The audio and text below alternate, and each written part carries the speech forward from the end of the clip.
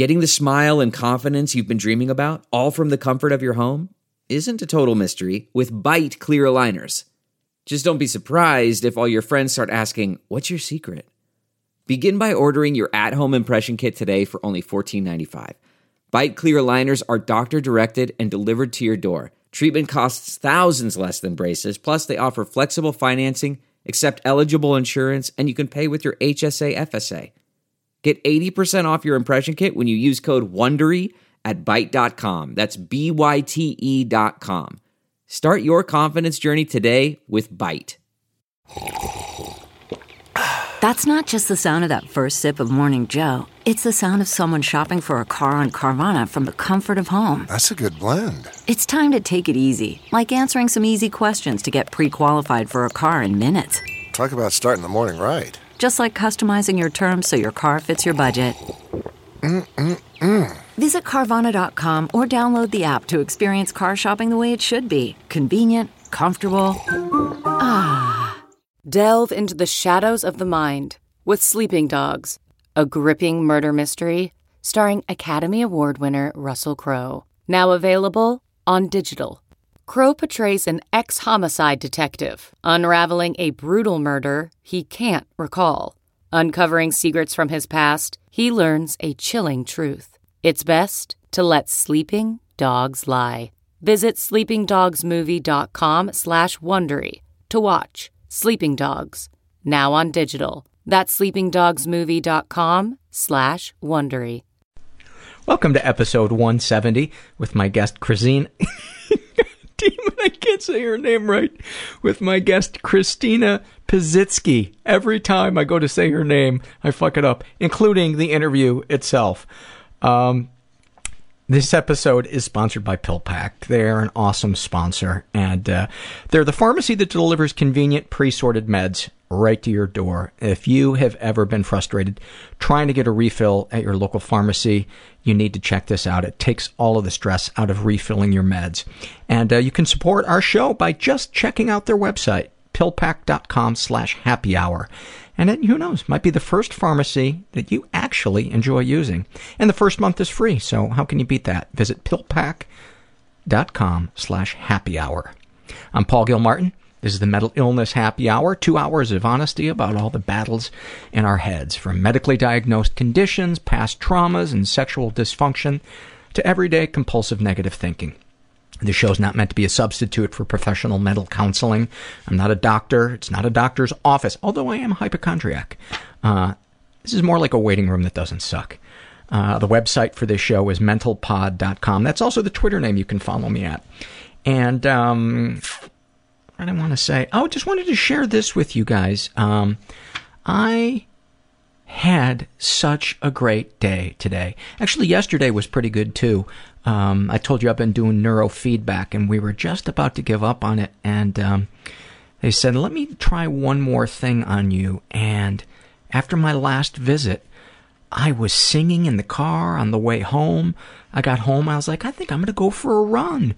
And today I got the opportunity to go speak at Pierce College here in Los Angeles.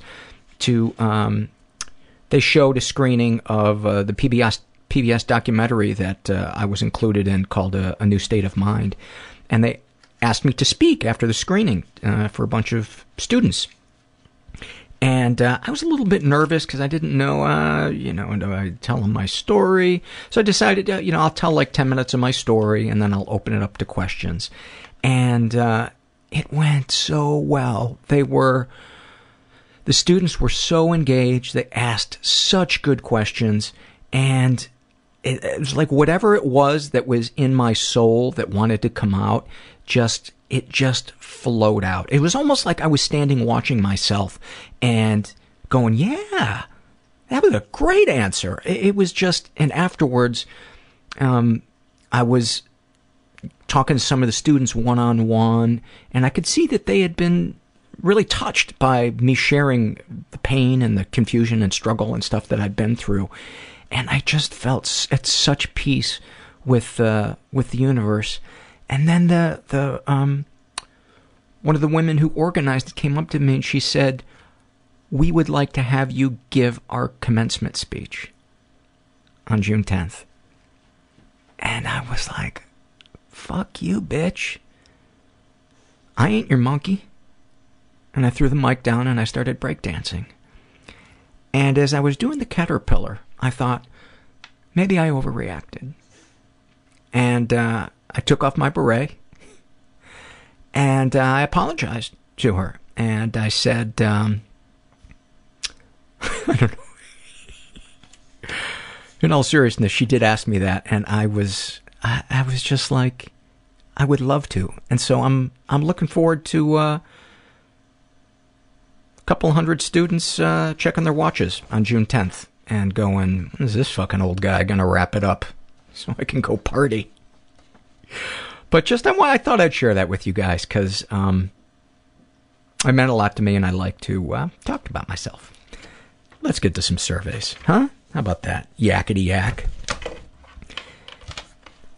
This is from the Struggle in a Sentence survey, filled out by a guy who calls himself Wish It Were Simple, about his anxiety. Horrified to take any of my Xanax because I know... Xanax. Because I can't imagine what I'd go through if it didn't work. Snapshot from his life. I spent 12 hours yesterday with a woman I'm currently love addicted to. I awoke this morning to terrible loneliness, anxiety, and depression, missing her and obsessing about her. She has no clue I'm like this, and we've dated for 4 months. I'm thinking the only way I can get through the day is to contact a prostitute to see tonight, to force my brain to think of another woman. Why does life have to be this way for anyone? I've been to treatments and therapists. It's just a terrible addiction to manage. When I try to stop my addiction and be a good husband, I'm so bored with life that I become depressed and then turn once again to my love addiction ways. I'm confused. I think it sounds like he's married and he's having an affair with this woman, and then he's seeing prostitutes on the side. That's pretty serious, man. I would definitely look into a support group for love or sex addiction or both. Or maybe consider going to, I hear that there is a really great treatment facility called, the name is, it's in Arizona, The Meadows, which is supposed to be a really, really great place for sex and or love addiction. All right. This is from the Body Shame survey, filled out by a woman who calls herself Laz89. What do you like or dislike about your body? I hate everything about my body. I am fat and feel isolated because I feel like I can't trust my body. It does amazing things for me every day, but I keep punishing it with food and lack of activity. Food runs my life, and I binge and purge to get rid of stress and feel in control. I was in the ER this past weekend because of a panic attack, and the next night I binged and purged. I'm afraid I've damaged my body because of my eating disorder and that I won't be able to fully recover. And then any comments to make the podcast better? I'd love to hear an interview with a couple who are both struggling with mental illness. I think that's a great idea. So if there's a couple that either one or both are struggling with it, contact me if you're in the LA area. And some other topics that I feel like we could cover more of on the podcast if you're in the LA area, and any of these apply to you, shoot me an email. Binge eating, I'd like to cover more of. PTSD, especially people returning from service. I'd like to interview some more college-age people. People with schizophrenia, any struggle related to racial issues, people living with chronic illness or chronic pain, people who've been through workplace bullying or harassment, and guys over 40 named Phil. Email me at mentalpod.com. No, mentalpod@gmail.com. I was so lost in whether or not that last joke went over. Forgot my email address. This is Struggle in a Sentence, filled out by a guy who calls himself Latin Phrase. I hope he's in LA, because I would like to, I think he'd be a good guest. About his anxiety. It's like drowning without the comfort of death. About dealing with racial or cultural bias. Constantly feeling less than, like this dark skin is just a chip that I will never get off of my shoulder. Snapshot from his life. I think the discrimination I've faced throughout my life has really just added another aspect to my struggles. My anxiety has me constantly questioning whether or not what someone said to me was because of my race. My anger has me ready to snap on anyone who might belittle or condescend to me. My mind is continuously racing, thinking of scenarios to dismantle the next person who decides to question my intelligence or use me as the butt of a joke. I'm just always angry and on the edge. Well, we're sending you a big hug. Same survey filled out by a woman who calls herself Guest about her depression, chronic depression. I would be content to stay in bed all day as the world goes on without me. About her bulimia, my binge is my time to feel pleasure over the calories I am not supposed to consume, which then turns into an intense guilt, forcing myself to not eat for 5 days in punishment for my actions before it repeats. Snapshot from her life, I had a binge today. Every time I binge, I know I won't be eating for almost a week after. Before, I get so hungry that I binge again. The cycle repeats itself over and over. I can't tell if I love food or hate it. That is profound. And then these last 3 struggle in the sentences I wanted to group together because I think there's the issue of perfectionism and the paralysis of perfectionism at the heart of all of them.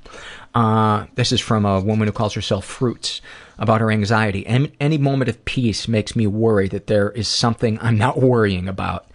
About OCD, why is everyone trying to drive me crazy by not doing things the right way? About her codependency, being strong enough to not be addicted to anything, but not strong enough to control my husband's many addictions. About her anger issues, it starts in my stomach, my fingers go numb, it rises to my head, and all composure is lost. Snapshot from her life, 8 years old. My mom was leaving my, quote, dad and had spent a few days with a new guy.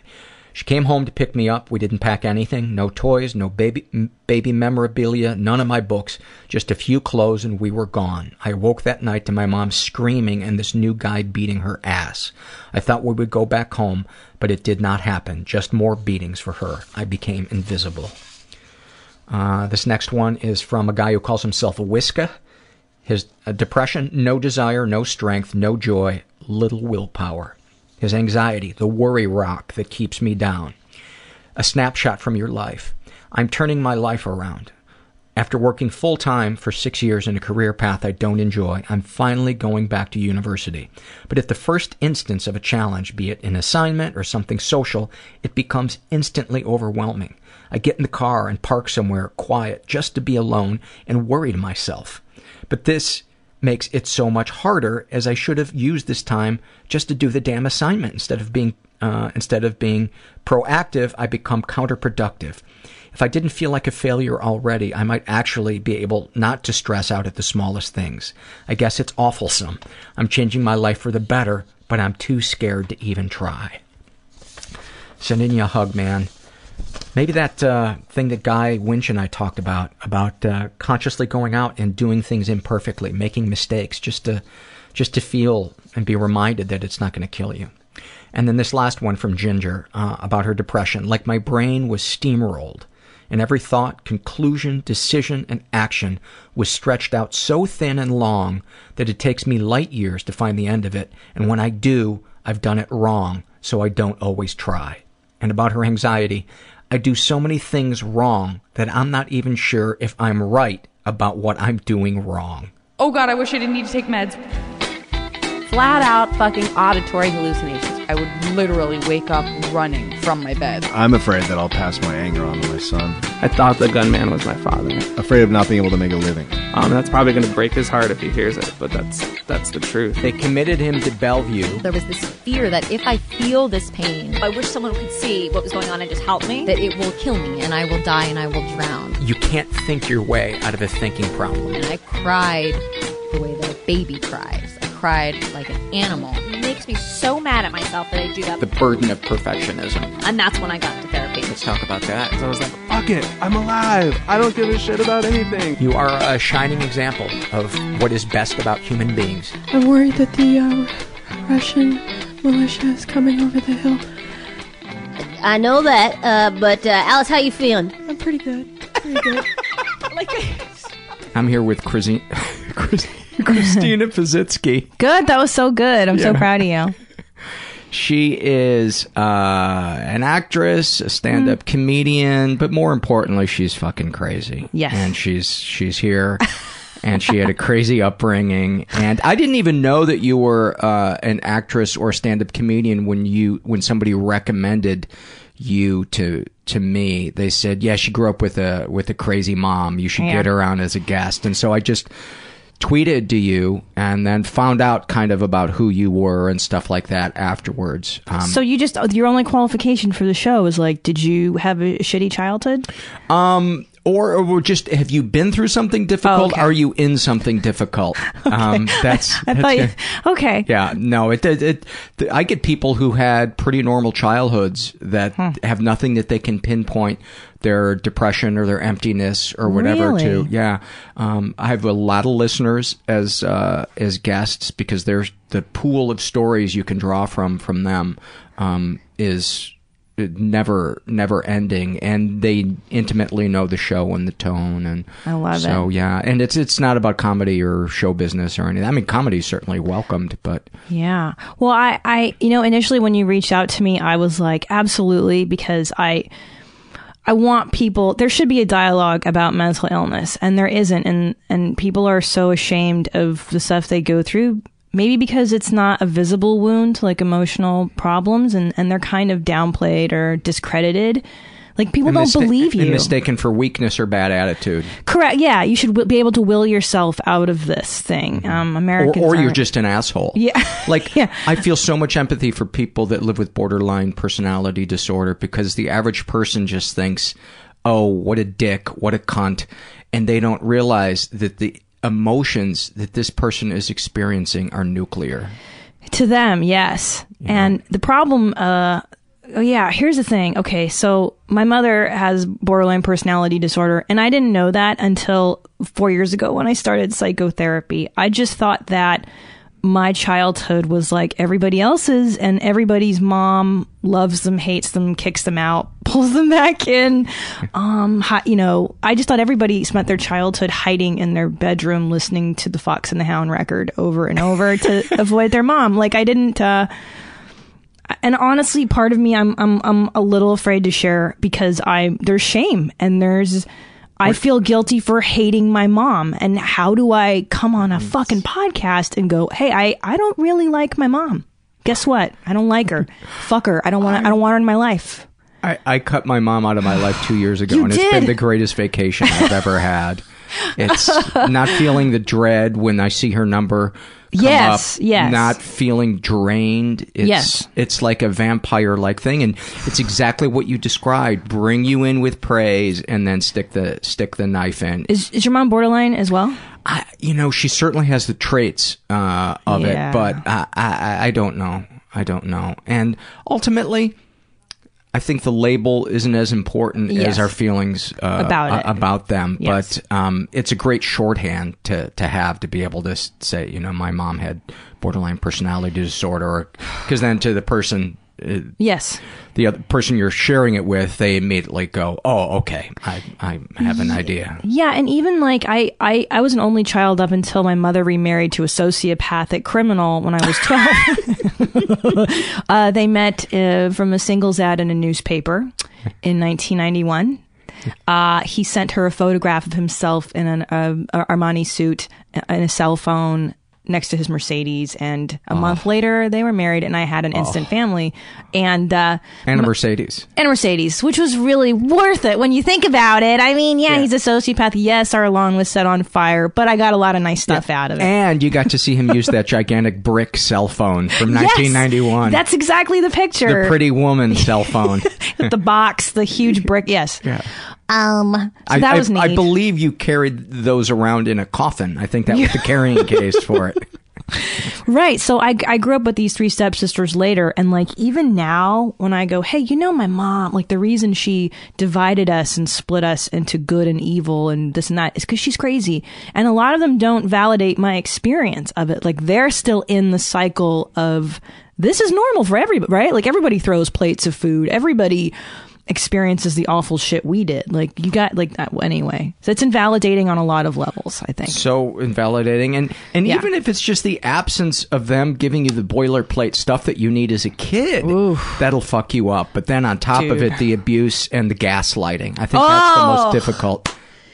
Man, let's talk about, the gaslighting. The crazy making part. I mean, I'm assuming everyone knows what that is in your audience. Like, we don't have to. Yeah, the reference is from a movie where the manipulative person would keep changing the level of the gaslight, the lamp, and saying that they hadn't. So the other person began to think that they were crazy, that they were imagining it. Right. And that's the experience of growing up with a mother that is a borderline, is that you don't know what the fuck. Like, I don't know if I'm right, if I'm wrong. I don't know if I'm loved, if I'm not loved. I don't know. You just don't know anything. And so you grow up with this weird lack of an inner core, which now I'm discovering who I am through the process of stand-up and aggressive psychotherapy in the last 4 years. And if anyone, you know what show I love watching is The Sopranos. Mm-hmm. And I was like, why am I so drawn to this? Well, the mother. The mom. Yeah.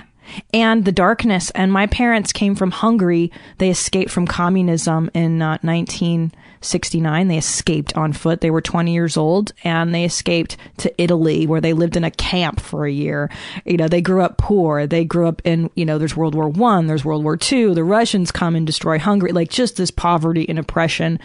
They moved to Canada. My mother doesn't want children. My father's desperate for a child. Against her will, she has me. I ruined her body because she wanted to be a Vegas showgirl. I have dashed her dreams of that, right? Oh, my God. Yeah. So, like, my parents both came from such trauma backgrounds, and I get that, and I get that intellectually. My dad's way more functional than my mother, thank God, so I had him as a beacon of what's normal. But my mom, dude... That probably saved you. I most definitely.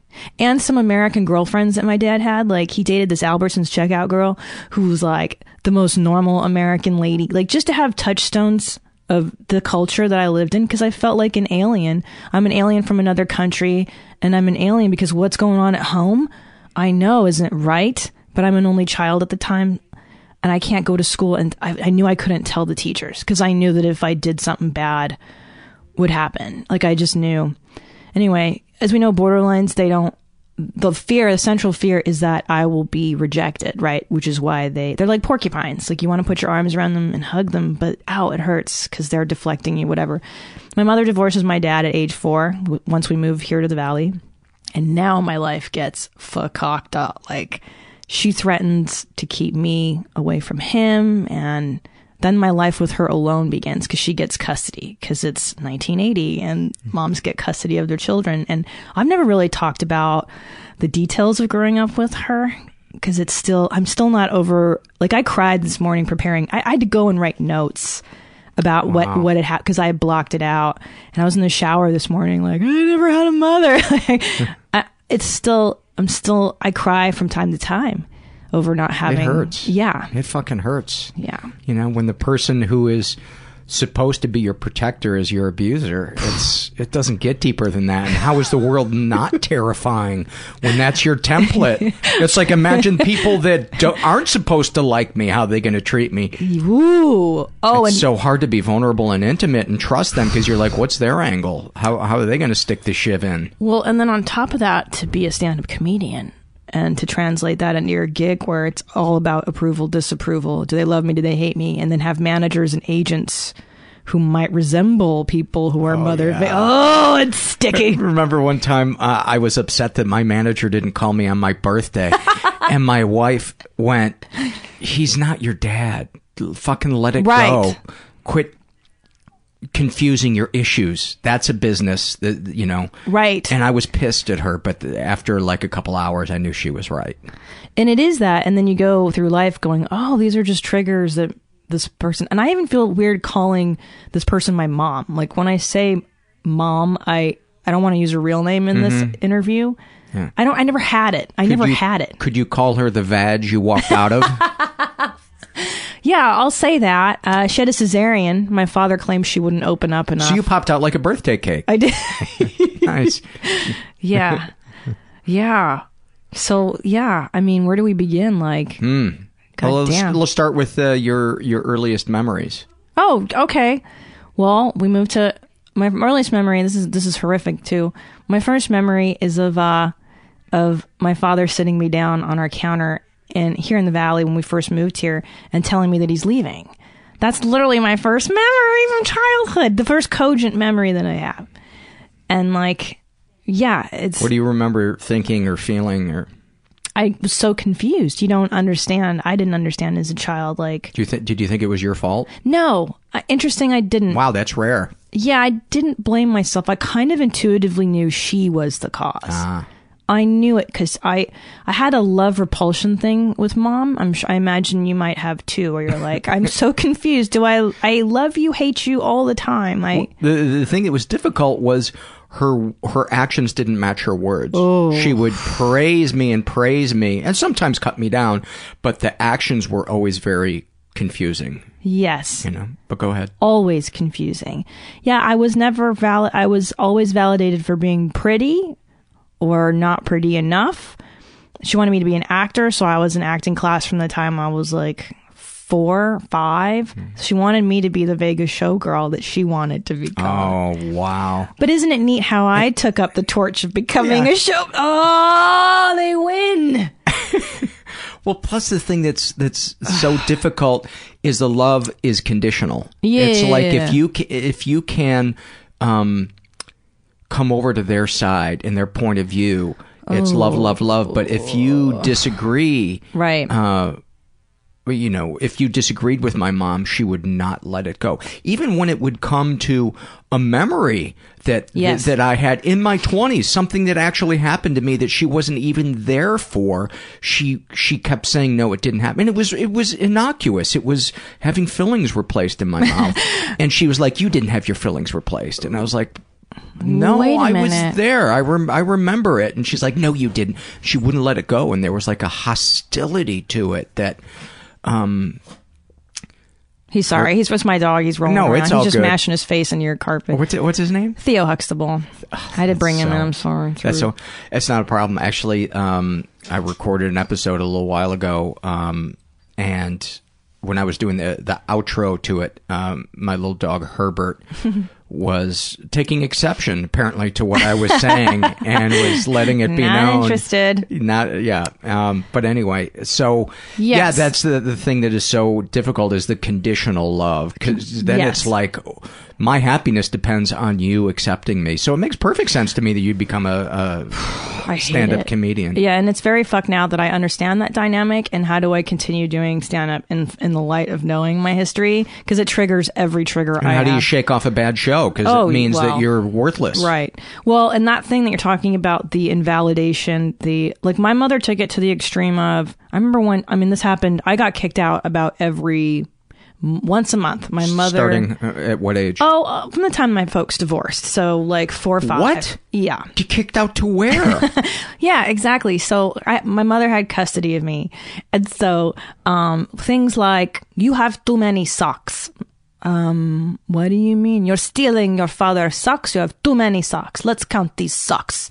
And she would count the pairs of socks that I had taken from my dad because I'm a kid. I don't care. I liked his socks. And that was grounds to kick me out of her home. We just lived in a small 2-bedroom apartment in Tarzana. And I never forget the very first time she kicked me out. I was in 2nd grade. And she was yelling at me all morning about the socks, and then drops me off. It was a Thursday morning because we had church that morning. I went to a religious school. And I remember thinking, I'm late for church. Church was the one place that felt okay. I loved Jesus as a small child. I loved the idea of a God watching over me because I knew that it wasn't cool at home. And somebody who you're told loves you unconditionally. Right. Oh, isn't that interesting? Yeah. So I remember her pulling into the parking lot and just, in this little Toyota Tercel and saying, that's it. You're kicked out. I'm kicking you out of the house. You're going to live with your father. Go live with your father. And I was just bereft as a 2nd grader, just bawling. And I went to the church where everyone was already.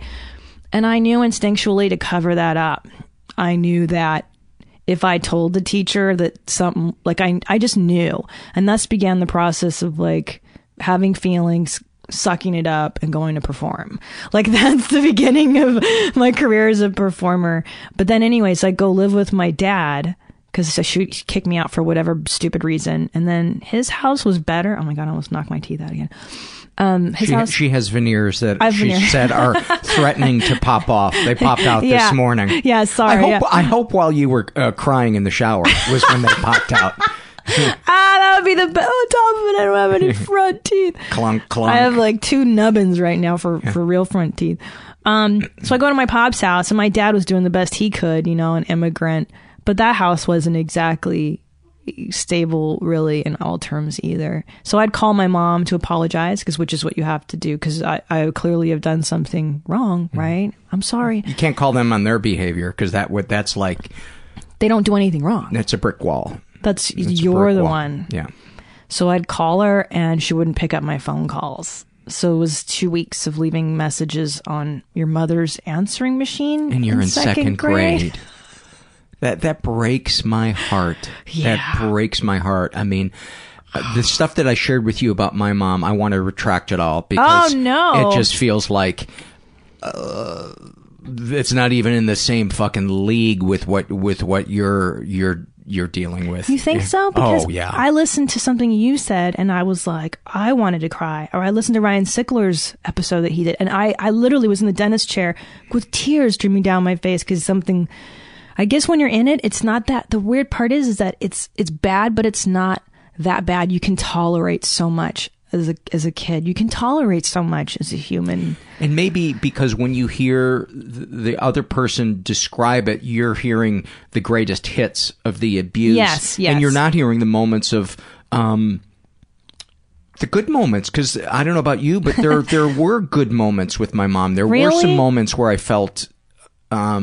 like this person loves me, and that's one of the things that makes it so difficult to trust my own instincts or my own I forget what the word is, but it sounds like there was just nothing good with you and your mom from that reaction you just had. Yeah, and I try, like I actively try. I'm in psychotherapy. I've been going once a week for 4 years, and it's completely changed my life. Like, it's been the greatest thing. And I try now actively to go back, because I was angry for a long time. I fucking hated her. And now I'm turning the corner where I'm like, all right, I forgive. And it's not, I understand that it really wasn't her fault. She's not there. It's like expecting my dog Theo to give me something that he's just not. He can't cook for me. But yeah, dude, I mean... He can lay a steaming turd, which in desperate situations can be thought of as a meal. Yeah. What was I? Oh, I forget what I was saying. Yeah. But I forgive her, and the few good moments. There are a few good memories I have. One time we made brownies together, and that was fun. And then one time, I wrote them down. Yeah. Here we go. Because that's one of the things that I want to know about relationships between a person and an abuser. Because that's the thing that I think it makes it so easy to minimize it, is to just go, but what about those good things? What about those good things? And it's so hard to hold those two experiences at the same time and say this was a complicated person. But yeah, go ahead. So I'm trying to, and I'm actively trying to. We got the brownies. Because the brownies were neat that one time. We made instant brownies. And then the only time my mother was calm and happy and in a good place was when Love Connection came on. 7 p.m. and there's 2 episodes, so I was like, oh good, the magic hour in our apartment was 7 to 8 p.m. when Chuck Woolery would do Love Connection, and my mother and I would we would spoon on the couch, and she was so into Chuck Woolery and love. And the irony is that my mother loved love. She wanted that. We'd watch The Love Boat, and we would watch Love Connection, and those were the hours that I felt complete and safe and whole, is when she and I would watch television together. And I know that she desperately wanted self-help. Like, we had every self-help book. The irony is every self-help book on her shelves. Like, she had Barbara DeAngelis, How to Make Love All the Time, and I'm Okay, You're Okay, and Dr. Wayne Dyer. I read all this. She made me read all this stuff. So it sounds like she had a degree, a shred of self-awareness where she knew it wasn't okay to kick a second grader out. But, I think so. Well, people that live with borderline personality disorder, it's their emotional outbursts are it's like trying to control a raging fire from what I understand. And so she must have lived with so much guilt and shame, or certainly moments of it. Yes, and here's the thing too, is that, yes, and I imagine that too, and the one thing that saved me is that she worked for a psychiatrist, another irony amongst, right, and this man was wonderful, and he helped me a lot, and I could go to him. I think he knew that something was up. Oh, how could he not? Yeah. But the shame part, and my mother didn't want to admit that maybe she wasn't a perfect mom. That was a huge part of it. So what happened with me is so this whole childhood of push, pull, you're out, you're in, you suck, you're amazing, comes to a head. I turned 12 years old and I have this nervous breakdown because I'm all alone with her too. Keep in mind, I'm an only fucking child, dude. It's me and her. So I have no mirror. I have no one to go, yeah, she is this is nutty. I just go into my room and I play records, like I said, and hide. I spent most of my childhood hiding in a bedroom. That's okay. What did you think when you watched Mommy Dearest and the kid's name is Christina? Yeah, I know. And the irony is I just watched that movie a month ago with my husband, and I was like, dude, wait a minute. Isn't this far off. What did it bring up in you when you were watching it? I got it. I was like, that's a lot of if my mother were an actress, which is what she wanted to be, that was her. And that Christina thing of smile, everything's great, we're doing this right, you look amazing, everything's perfect. And by the time I hit 12, the shit hit the fan, because I had become suicidal, depressed. I was cutting. I hated school because I was getting into fights with people. It was a nightmare for me because I thought I was crazy. That's the problem with the gaslighting stuff, is that you start to think clearly I'm a bad person because you don't trust your own integrity. Yeah. That was the word I was looking for that my therapist told me. She said, you don't trust your own integrity. And I struggle. I'm getting much better at that now, where I go, oh, I'm allowed to feel mad at my agent right now. I'm allowed to feel like I need a boundary here. Okay. But yeah, dude. So I get crazy. I turn 12 and I freak out and I try to kill myself in the school bathroom stall. I was cutting myself and I was like, I'm just gonna fucking finish this off. Go all the way. Yeah, and I'd been in a spiral for a year. Actually, I was 14 by the time I tried to do that. And this is it. I gotta go because I don't know what's wrong. Something's wrong, and it's me. It's gotta be me. And I remember the school called her because they found me in this bathroom stall just covered in blood, and I was very dramatic, 14-year-old girl acting out. That is dramatic. Yeah. That's not a 14-year-old girl being overly dramatic. Because her boyfriend broke up with her. No. And I don't believe any 14-year-old girl that cuts is being overly dramatic. They are. Oh, it's in it. Yeah, you're in it. You're in it. And people that say that they do that for attention, I want to punch them. I agree. I think to harm yourself, and I look at 14-year-old girls now, and they're babies. I was a baby, and I was smoking cigarettes, dropping acid. I was in Hollywood every weekend. I was doing bad shit. Why was I running the streets at 14? And it's because my mother was remarried to this new guy, new family. Oh, fuck her. My daughter's out. She's not behaving how I want her to behave anyway. Get the fuck out of here. So, and the worst part of it is I remember just being in such the depths of despair. I was like, I want to die. And they found me at school. They called my mother. She comes to the school. This is my favorite part of this. And she sees my arms. She sees the state that I'm in and proceeds to beat the shit out of me and hit me. Yeah. My God. It really was all about her. Yeah. Yeah. It really was. Yes. That's the pain of it, is I go, well, motherfucker, what do I have to do here? And I had said to her before, I had said to her countless times, I need help. You got to send me to a mental hospital, because I had friends that were in mental hospitals, and it sounded pretty great. You get to make bracelets and go to group therapy and and you get to collapse. Right. You get to collapse. Wow. Where nobody's going to judge you. Right. You're expected to collapse in a mental hospital. I fantasize sometimes about going into a mental hospital and just being in bed. Me too, still. Going into regular hospitals, I've always, not only do I not dread it, I kind of enjoy it. My favorite moment is right before they put you under, because a sweet nurse. Nurses just have that comforting motherly vibe about them. And they put a warm blanket on you and then they shoot you up with Valium. Oh man. It's like that's what I wanted my whole life, was to feel warm and fuzzy and cared for. So I totally get the wanting to go to a mental hospital, but we have a survey on the website where people share their experiences in mental hospitals, and many, many, many of them are anything but warm and fuzzy. Yeah, my best friend Jenny, who just came on this podcast I'm starting to, talks about, she grew up in a mental home essentially from age 13 to 18. She was in a series of them, and I get that it's no salvation. She was in mental home or mental hospital? She was in mental hospitals, I guess. Her mother had put her in she and I were best friends at the time, and the decision for her was to go into mental hospitals, and the decision for me, my mother decided, rather than shame herself and admit to being a shit mother, maybe, right? Or being incapable, she decided the best thing for me was to go to Catholic school. Right? Your life is delicious. It is like the darkest chocolate truffle. You think so? I'm so pleased. For this show. Yeah. For this show. Yeah. It is like a handmade Swiss chocolate wrapped in a ribbon given to me, the host. Can I tell you that, coming from someone who only listens to horrible stories, that's really wonderful. Thank you. You really you think it's, God damn it. Oh, I'm Christina, so used to it. Oh, good. It's my heart breaks, and yet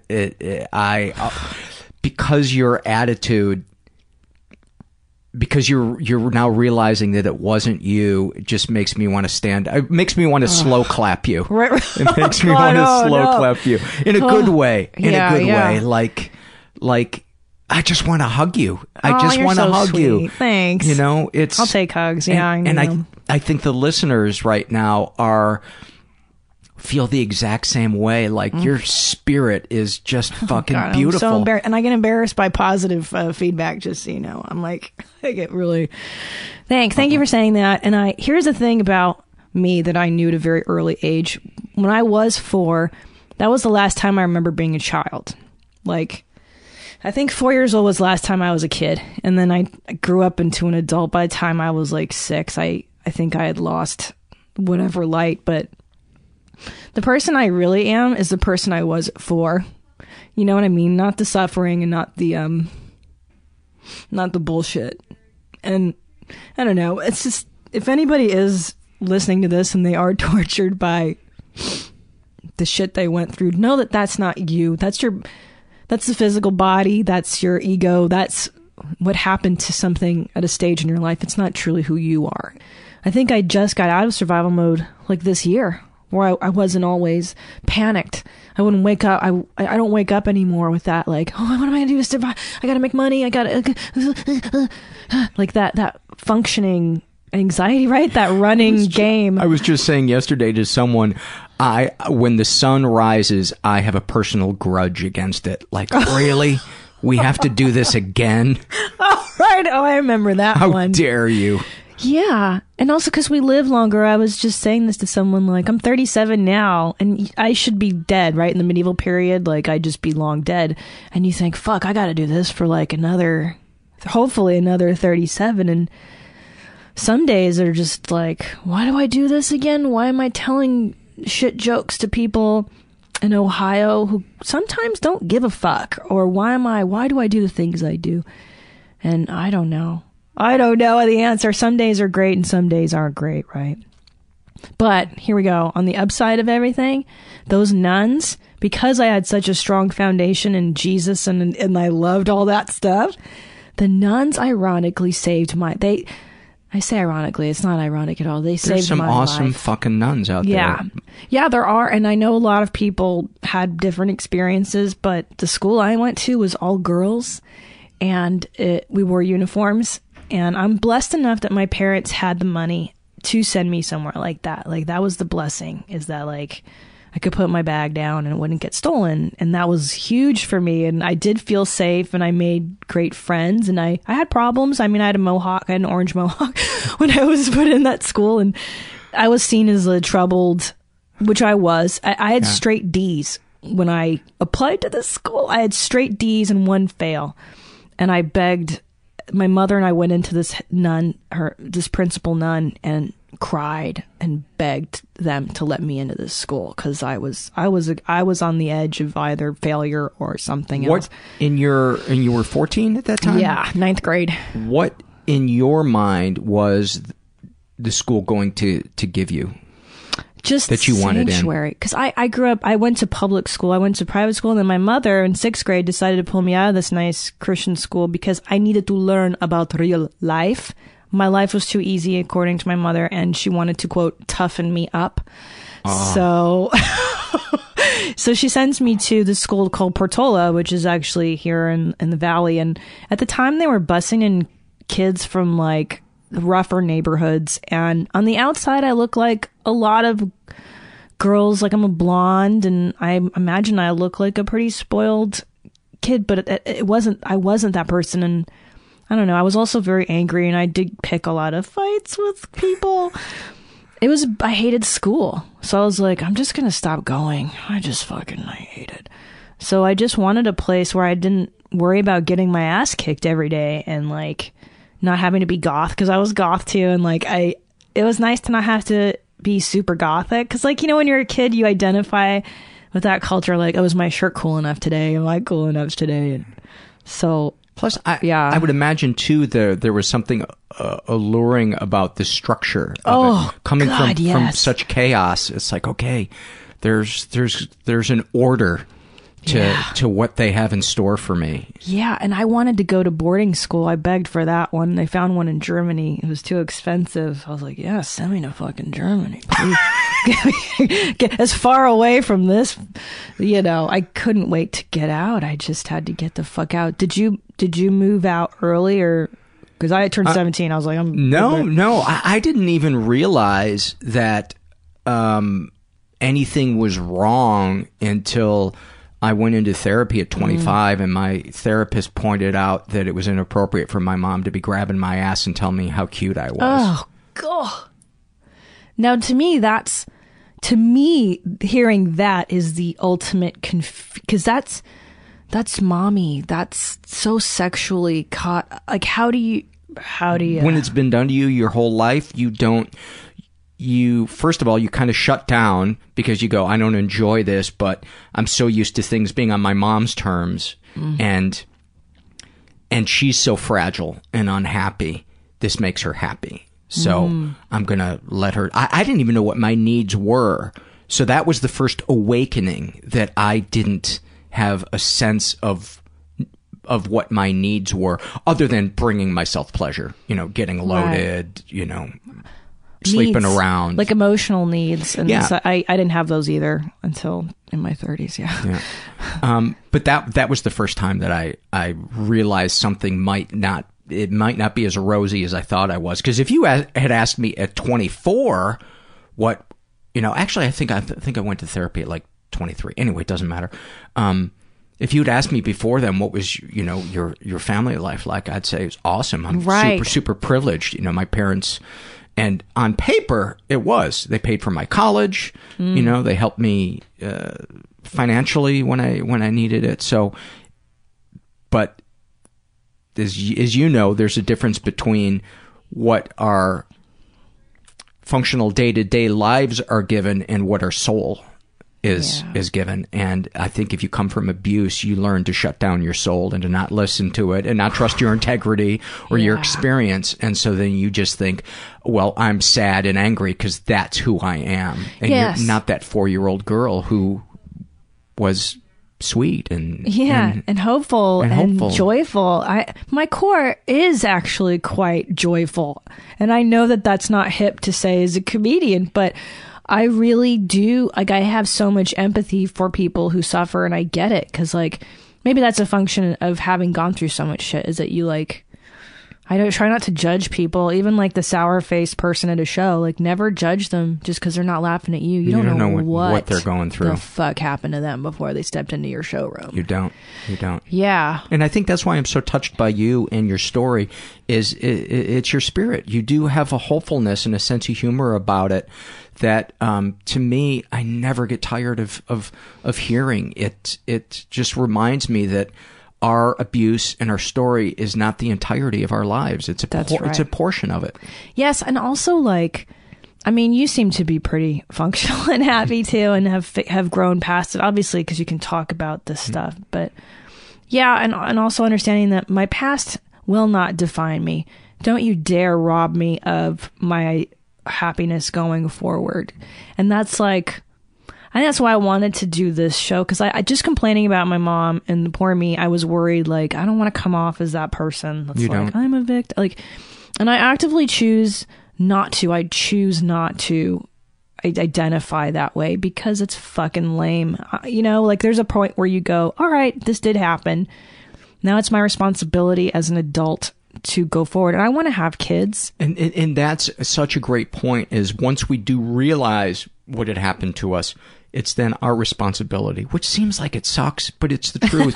We have a responsibility to our loved ones and to ourselves to say, okay, what am I going to do to process this? And, I always say that hopefully we don't re-examine our childhoods to make our parents suffer. We do it so we can process the feelings we've been running from, so we can stop suffering. Absolutely. I agree with that. And also, it's funny because my dad, like, I love him and we're very close, and I'm very lucky. All you need is one good parent. I think Ryan Sickler said that too. He's like, you just need one. And I agree. You're lucky to have two great. If you get one person in your family that you can tolerate, like, oh my God. And so my father, we had our shit growing up too, but like the fact that he's lucid enough to say, you know what, I'm sorry. I may have fucked up when you were a kid here and there. I may have not done the right thing. I forgive. And I'm like, you're right. You know what? I still love you. But the fact that my mother will never have the ability to say, hey, I'm sorry. I think I may have messed up here. That's the fucker of this, is that I can't get that closure of, hey, you're crazy, right? There's a reason I don't talk to you, and it's not because I'm an asshole and everyone else is a jerk in the family. She thinks everyone in the family ignores her because we're all jerks. And I've tried to tell her, like, you don't see the commonality, the thread here? Okay. All right. And I'll never get that. That's what kills me. I'll never get the validation of that. And she's going to die physically one day, which is okay. I'm okay with that because she's dead in my heart. She's dead to me already. So the physical death, and I hate this. This is even awfuler. I know what you're going to say. It's a relief. A relief. I had a moment when the last time I stayed with my mom was like 3 years ago, and she was gaslighting me and just pushing and pulling, and she wanted to wake up one morning and she wanted to read like spiritual passages from a book. And this was like 10 minutes after her invalidating and poking at me.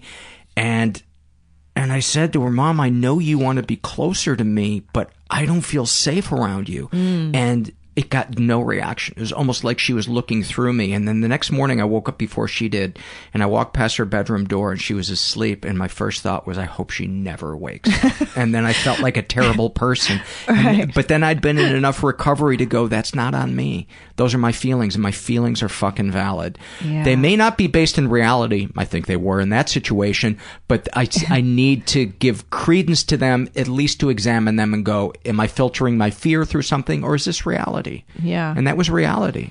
God, don't you wish we could talk like this every day, all day? It'd be so much better. You know what? I got to say, being in my support groups, I do. Oh, maybe I should join support. Yeah. Because I listen to Hay House Radio a lot. I don't know if you know what that is. No. Like Louise Hay and Marianne Williamson, like all this self-help. Kind of touchy-feely God, stuff. I love it. Yeah, it's really helped me. But it would be nice to do this, not just an hour in therapy. I should probably do that. Yeah, it'd be good.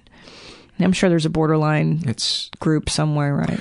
There are support groups out there for children who were raised by dysfunctional parents. My mom dragged me to. I remember my mother dragged me to like Codependent Anonymous meetings when I was a teenager. Like, well, doesn't it ruin it for you when that person drags you to that meeting? Yeah.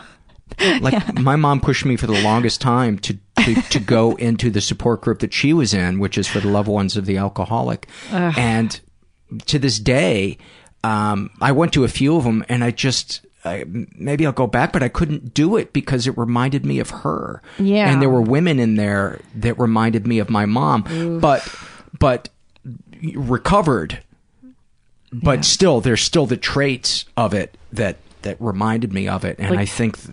Like the physicality of these women, or just the way they would talk, and kind of overly chatty, and that high energy, that kind of high energy, that kind of controlling thing that just I like recoil like it's a hot fucking flame when I'm around that kind of energy sometimes. Where you get the feeling that there's a fucking rage underneath it. It's like that 50s housewife face on top of the rage. Yeah. And you're like, okay, when's the mask gonna pop off and I'm gonna see the scales? Yeah, when's the other shoe gonna drop? And you know what's interesting, you say that about, like, I had the hardest time too being a woman and like identifying with traditionally feminine things, because I rejected so much of what my mother was that it almost threw me into existing. How do they call it in Latin, via negativa, like in negative relation to. Like, I had defined myself so. My mother's materialistic. She married for money. I'm marrying for love. I'm going to study philosophy. I'm going to get into Buddhism. I'm going to do the exact opposite. And then you realize, like, oh, she still has control over me. Mm-hmm. This is still about her. God damn it. This is still about her. This fucking bitch, man. And then you go, okay, well, who really am I? I thought I hated purple. No, my mother hated purple. I thought I hated wearing dresses. No, my mother hated putting me in dresses. I thought I didn't want long hair. No, my mother didn't want me to have long hair. Wow. And I think that process in not in philosophy, in therapy, is you go, oh, who the fuck am I? Like, I love unicorns. That was my mother who said I shouldn't like that stuff. And are these all real examples? Yeah, okay. Pink, the color pink. She wouldn't let me wear pink. She wouldn't let me order chicken pot pies at Coco's, and like because she didn't like chicken pot pies. Oh my god! And you're like, well, I quite like them. They're really delicious. I like that stuff, and I thought that was all my stuff. And that's what you realize. It's not your stuff. It's her stuff. I think the saddest thing I've heard so far is that there's somebody that doesn't like pot pies. That is... Oh, she hates anything. How do you not like a good pot pie? Hates American stuff like that, yeah. It's like soup and pie. I know. It's two awesome things. Crusty, flaky. Oh, a good crust. There's nothing like a good crust. I know, right? Yeah, people that prefer cake over pie, I don't trust. I agree, yeah. Well, what kind of cake? I don't like white frosting or white... Like those cheap Gelson's cake or Vaughn's nothing cakes. Should be compared to pie. Pie is just a good fruit pie. There's nothing. There's nothing like it. I don't like key lime though. I'll throw that in the street. Yeah. Berry pies. Yeah. Strawberry rhubarb. A good strawberry rhubarb. Good. What is rhubarb anyway? It's just, it brings that tart to it. Just makes it so complex. It's so good. It's so good. How do we get off on that? Oh, it's pot pies. Pie. Yeah. So defining, and also kind of like, and I see myself in the last few years, like on stage, I deliberately, I do this because I think it's hard for women in stand-up as it is, and I don't like to be sexualized when I'm trying to get people to listen to me. But I even look at how I dress, kind of, I'm kind of butchy, and I don't mind that. But now I'm going, I really kind of like flowy dresses. I think that's who I am, and it's okay. And then I start to incorporate stuff about her in me. Like, she wears red lipstick and she has red nails because she's this blonde hair, blue-eyed, beautiful woman. She's so pretty on the outside. My God, it's so deceptive. That's the problem too, is that she's goddamn charming. Yep. Ooh, and isn't that a pisser when everyone wants your mom to be their mom? Your mom is so adorable. She is so sweet. And there's a side to her that is. But, yeah. But it's like, oh, you should hear her just going on rants about the neighbors. Right. Going on rants about my dad. Going on rants about every relative. I don't think there's a relative, with the exception of maybe some cousins, that I haven't heard her pick apart. For sure. Or my mother would take issue with the waitress. I remember at the Japanese restaurant, she sat us down next to the toilet because she fucking hates me because she's Japanese or whatever. I'm like, oh, it's because she's Asian. She sat us down in an undesirable. How does that make any sense to you? Fucking bitch, I'll fucking tell her. And then she would like confront the Asian waitress with a racial slur and like. And the worst part is when she got remarried to a sociopath. So she remarries this Indian guy who's a fucking psycho too. Now the two of them are like high-fiving each other at the dinner table about who they've screwed over that day. Like bragging. And then my stepdad would start fights in public, like at the supermarket. Like, oh, your kid's too loud. What? Fuck you, bitch. And like would start fights with strangers. And I was like, this is insane. Like I had to get out. I got out as soon as I could once I was old enough. But what did that feel like? Fantastic. Went to college, barely got into college, but I did. And but then I had running anxiety about failing because I was like, if I fail at college, I gotta go back home. This is my last chance. I had hives the first year. Oh my God. Because you're like, I gotta get straight A's because I gotta make something of myself because I gotta get out. I gotta be somebody. And that's also the sickness too, is like, I thought that if I just became somebody, if I became successful, then that would cover up the hole, right? That would fix this gaping wound. And I feel successful in my career, and guess what? It didn't do that. It can't. Yeah. You know, no amount of financial success will ever heal a childhood wound. No other person will ever heal that. They may aid us in our recovery, but you know, ultimately we got to learn to love ourselves, and that is the fucking Mount Everest. How do you do that? That is the Mount Everest. Well, I want to hear how you are starting to do it. What it was like the first time maybe you got a glimmer of that, because it sounds like you're the fact that you're starting to recognize what you like. Was that the first part for you to go, I like that, and I'm not going to judge it? Yeah, I like that. And also, why am I living my life so hard? Why am I... In what way? Why am I on the road every week? What's that about? Why were you? Why are the stakes so high for me? Because I thought that I had to be I have to be number one. I have to be the best. If I don't do this, I will fail. Failure. If I fail, I'm a bad person. Mom's right. You know, that black and white thinking, which I also share. There's a great article called Co-Narcissism by Dr. Alan Rappaport, and one of the things he says that children who grew up with a narcissistic parent struggle with is nuanced thinking. Everything is black or white. I'm a piece of shit, or I'm the king. And boy, does being a stand-up comedian feed into that, because you have a great show and you're like, I'm fucking set. Yeah. I'm on the right path. You have a terrible show and you're like, I'm a fraud. Yeah. Well, let's take a little pause here and give some love to a sponsor of ours, PillPack. God bless them for supporting this show. And PillPack is an online pharmacy that delivers pills, vitamins, whatever you want, pre-sorted meds right to your door. They bundle them according to what days you need them, what time of the day, and they just roll out like almost like those things that dispense deli tickets to you at the deli counter. It's such a great idea, because I don't know about you, but I'm constantly second guessing myself, going, did I forget to take my meds today?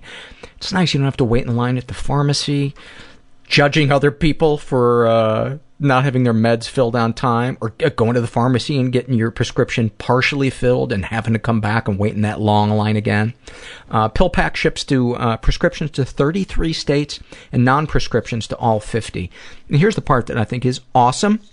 It's super easy to enroll. All you got to do is contact you, and they contact your old pharmacy and make sure that everything gets forwarded. They time it out right. It's they've really thought of everything, and they have great customer service because they know that your meds are important. So go to their website. It's pillpack.com/happyhour, and that way they'll know that you're listeners of ours, and maybe there's a chance if you go there and visit, if enough of you do that, they'll keep supporting our show and help keep this baby afloat financially. And Yeah, again, go to pillpack.com/happy hour, and you'll get the first month free, too, when you visit it. Once again, pillpack.com/happy hour. And so now let's get back. We were talking about having bad shows and feeling like being a fraud.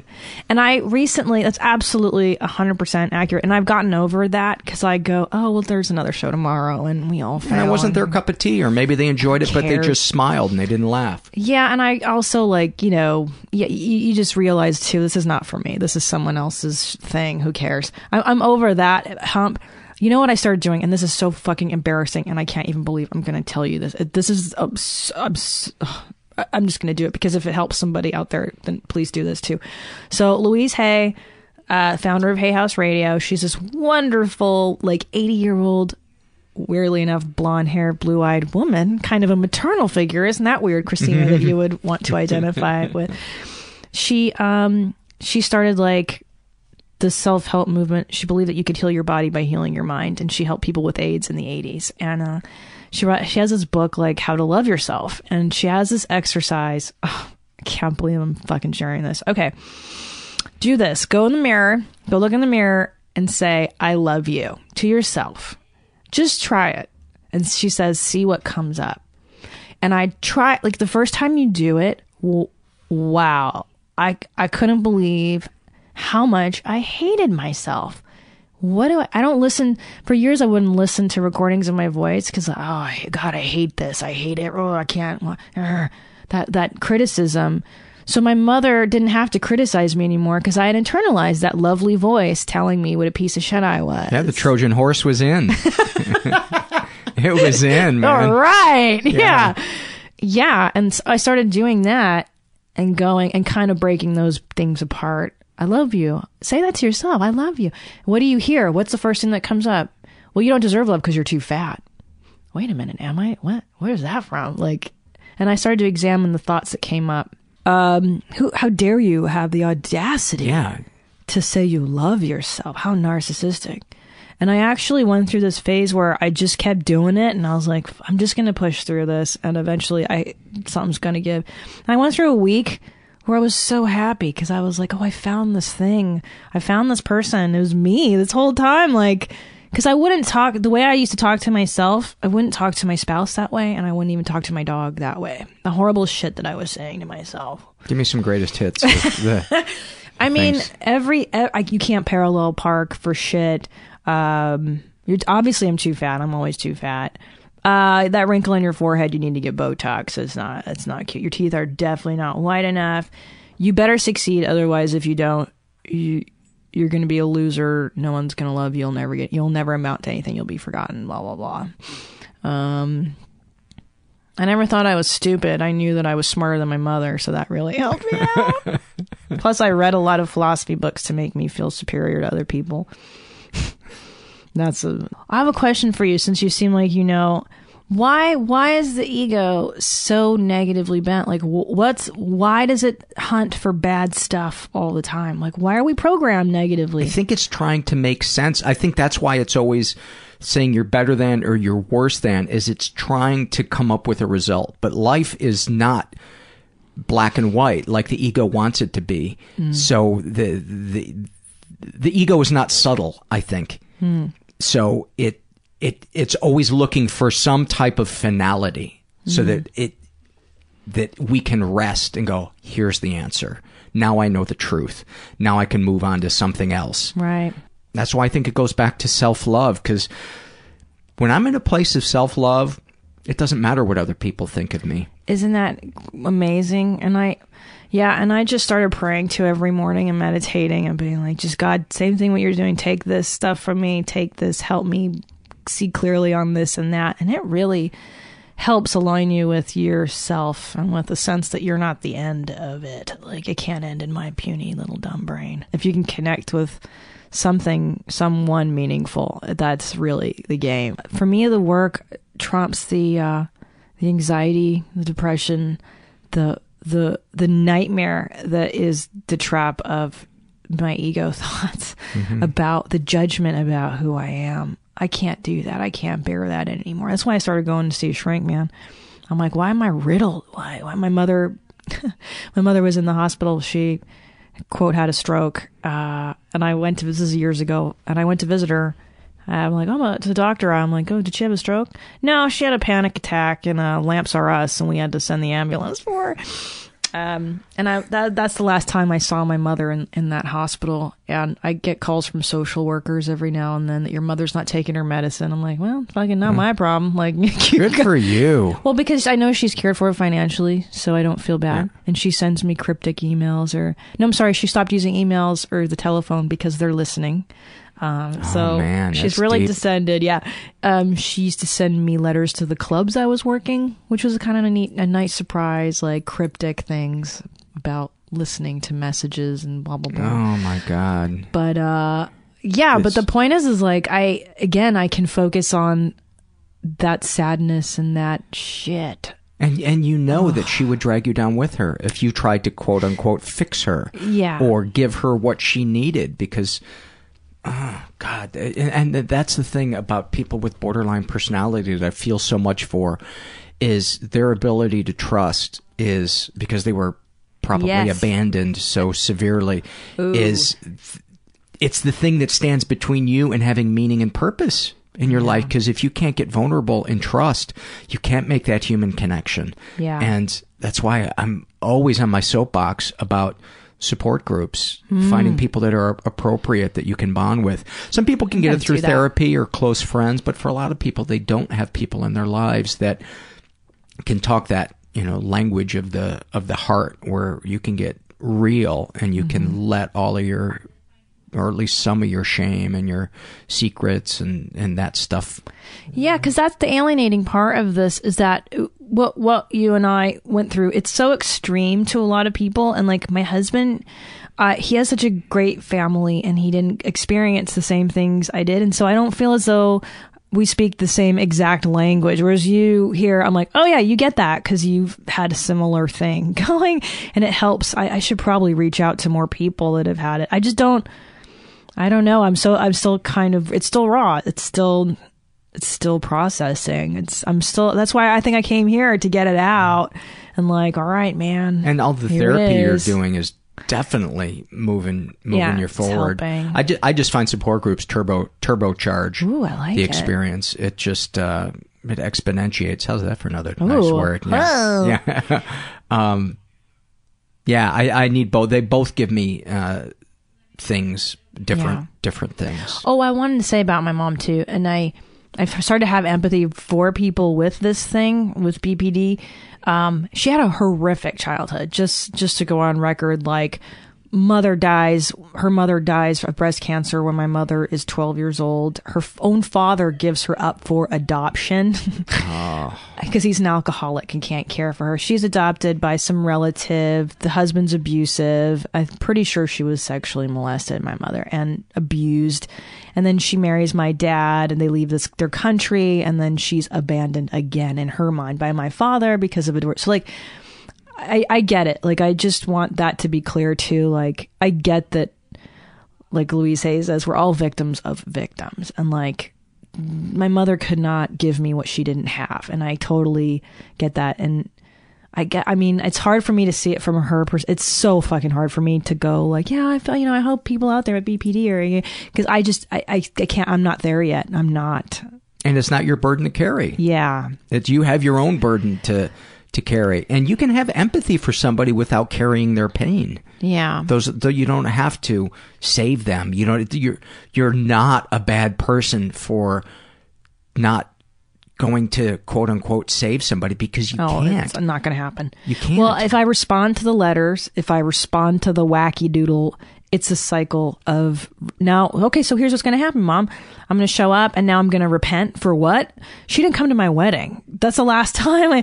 She didn't come to my wedding because I got married when she was going through a divorce, and how dare I get married when she's suffering? So, yeah. God. So she didn't come to my wedding, and like, which is a blessing, because God forbid she would have fucking turned it into about her. Yeah. Oh my God. My mother-in-law and her. Okay. How did you not make me the wedding band?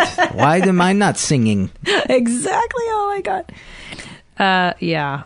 God damn it. Yeah. What a nightmare that So, I think from your past, the last thing we were talking about was when you went to college, you had panic attacks, or no, not severe. panic attack. Well, as a okay. child too, I had them. Yeah, as a child, I had a severe phobia of vomiting as a kid because I was my mother, when I would vomit, would overreact to it. I think is what happened, and so she was very boundary stepping with my body too.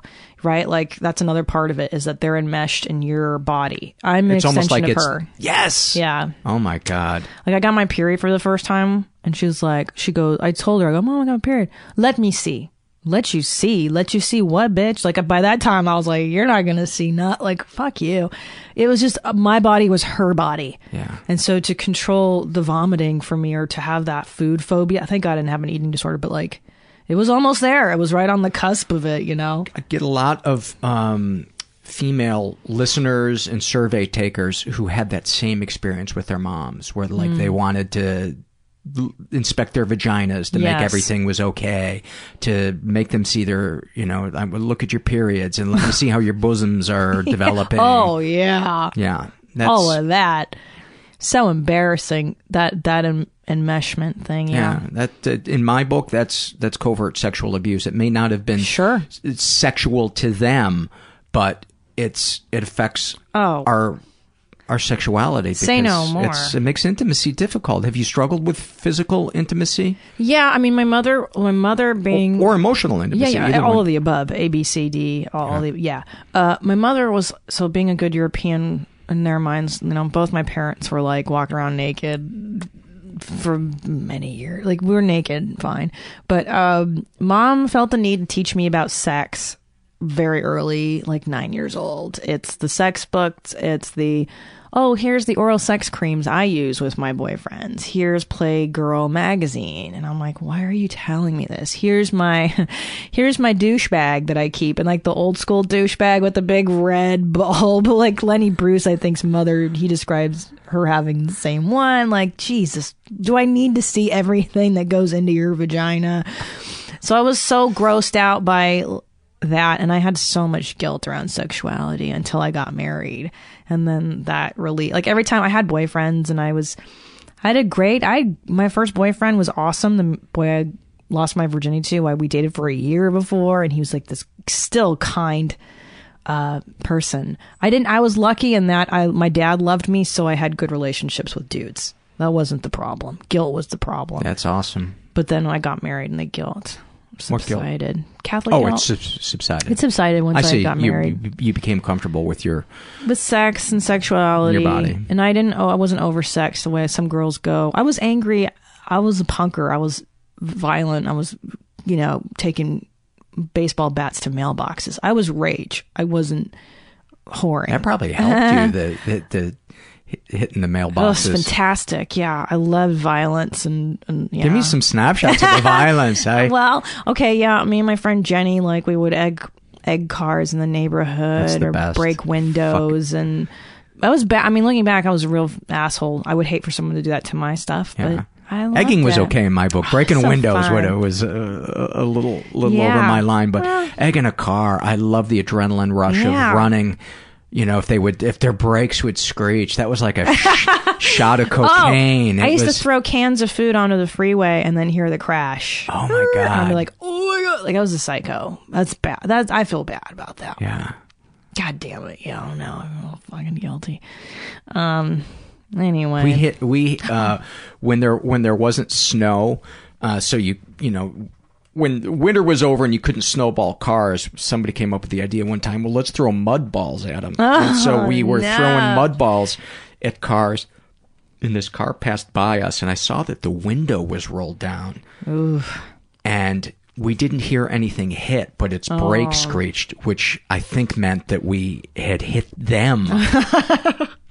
And this car started chasing us, and we were in downtown Homewood, and my friend and I, we all split because this guy was pissed and he was big, and it started chasing us, and we ran down this alley. And I remember we opened the door to try to go into this place, and there was a bunch of people like dancing. It was like a disco lesson.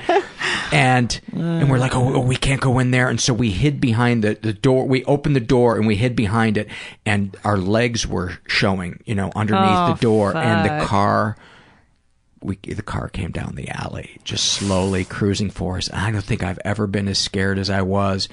And I heard the little kid saying, "Kill him, Daddy. Kill him." And it didn't see us, and it passed by.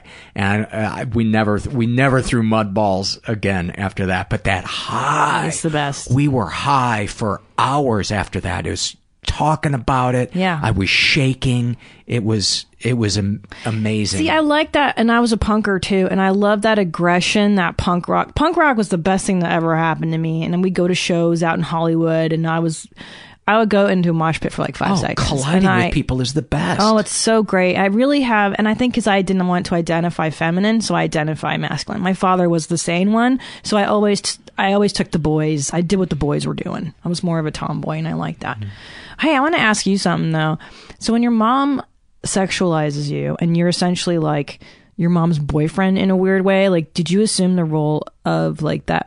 Did she have a boyfriend or a husband? She had my dad, but he was so emotionally checked out, and I knew didn't like her. I knew was annoyed by her.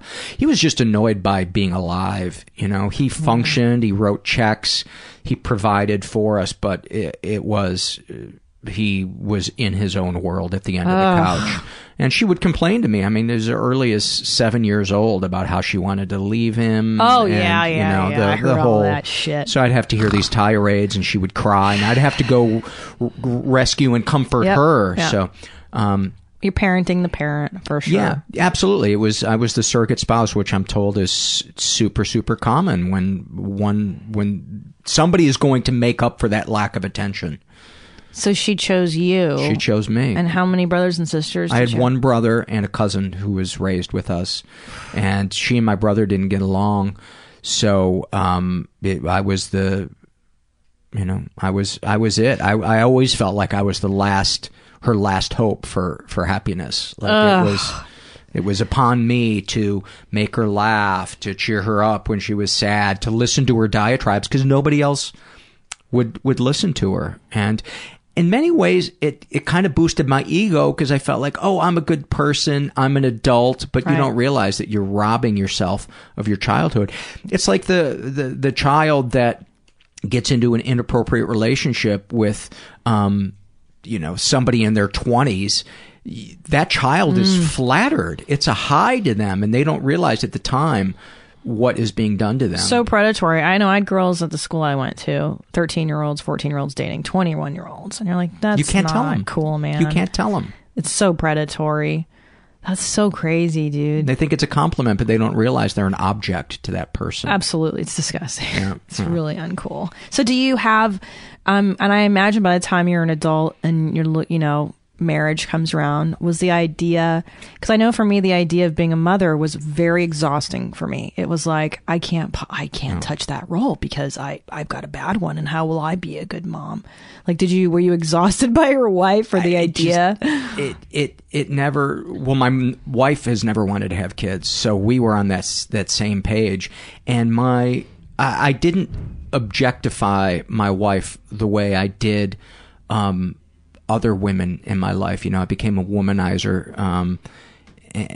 In college, I was finally getting laid, and it was just so easy for women to be objects to me. And that doesn't mean that I didn't listen to them and have nice conversations with them, but it was like, okay, almost like things I would throw away after I've seen it. To me, it was all about, I want to know what your body looks like, feels like, smells like. And once I had done that, it was like, I don't have any more need for you, because I think there was something terrifying about a woman wanting intimacy from me. Of course, because it's all consuming. It would consuming. I felt like ruin you. Exactly. Like your mother. I'm going to be overwhelmed. That's how I worry with women too. I have woman issues. Do you have difficulty making female friends? I did for a while. And today my closest female, I do have female friends that I've had for years, but they're more alphas. I have an easier time with those. Yeah. I found myself hating women. I go, wait a minute. Who do I hate here? I had never realized how much rage I had at women, because I think the sexual attraction made me think, oh no, I love women.